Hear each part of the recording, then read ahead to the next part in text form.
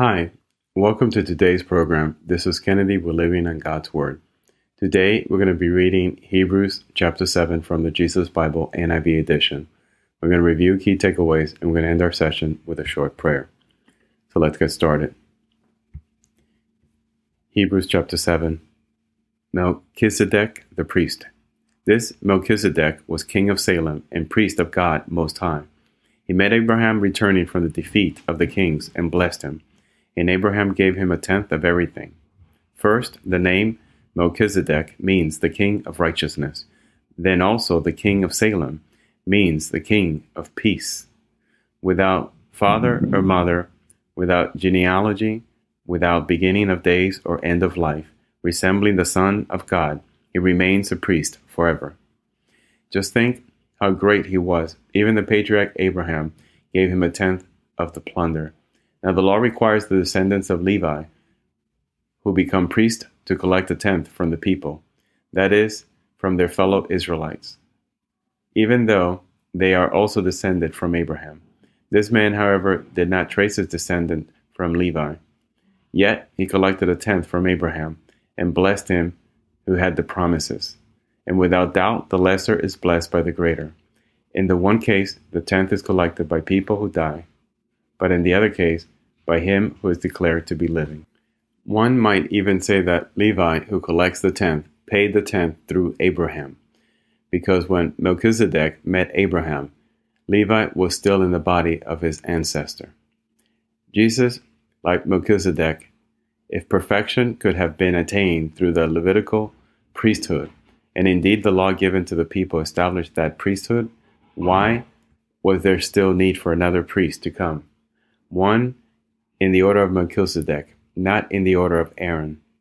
For when the priesthood is changed, the law must be changed also. He of whom these things are said belonged to a different tribe, and no one from that tribe has ever served at the altar. For it is clear that our Lord descended from Judah. In regard to that tribe, Moses said nothing about priests. And what we have said is even more clear if another priest like Melchizedek appears. One who has become a priest, not on the basis of a regulation as to his ancestry, but on the basis of the power of an indestructible life. For it is declared, "You are a priest forever," in the order of Melchizedek. The former regulation is set aside because it was weak and useless, for the law made nothing perfect, and a better hope is introduced by which we draw near to God. And it was not without an oath. Others became priests without any oath. But he became priest with an oath when God said to him, "The Lord has sworn and will not change his mind. You are a priest forever." Because of this oath, Jesus has become the guarantor of a better covenant. Now there have been many of those priests since death prevented them from continuing in office. But because Jesus lives forever, he has a permanent priesthood. Therefore, he is able to save completely those who come to God through him, because he always lives to intercede for them. Such a high priest truly meets our need. One who is holy, blameless, pure, set apart from sinners, exalted above the heavens. Unlike the other high priest, he does not need to offer sacrifices day after day, first for his own sins and then for the sins of the people. He sacrificed for their sins once for all when he offered himself. For the law appoints a high priest, men in all their weakness. But the oath, which came after the law, appointed the Son, who has been made perfect forever. So we see that Hebrew was written to a group of people that were struggling, a group of Jewish Christians that were doubting if Jesus was sufficient in their faith. And basically the text says, yes, it points them straight back to Jesus and says, he is everything and all that you need. Do not turn away from your faith. Jesus is more than a prophet because he's God himself. Jesus is more than man because he's the creator and sustainer of everything on the earth and that exists. And he is a high priest who works on behalf of God. Jesus is the great high priest. So Christians, we need to be careful not to be caught up on small points or just to settle for a small Christianity, a small belief in God, and continue our life. with barely tapping into this great resource, into the power of our God. We need to be Christians who don't just give up when things get tough.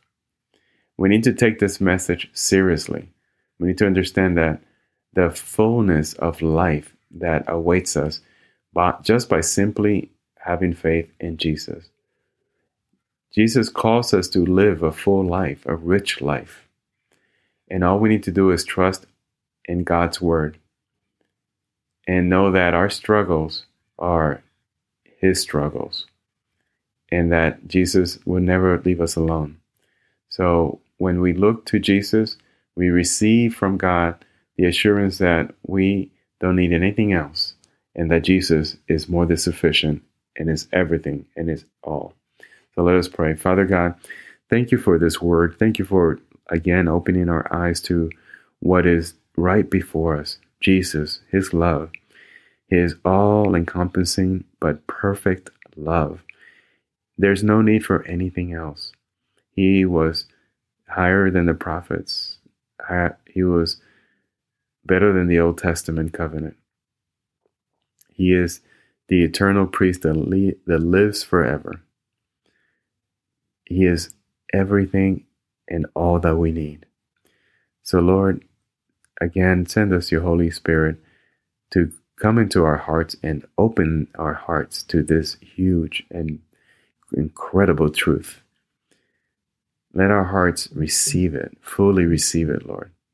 We ask this in your Son's Jesus' name. Amen. So this concludes today's reading and interpretation of Hebrews chapter 7. We hope that you will join us again tomorrow. God bless you. This is Kennedy, your brother in Christ, always.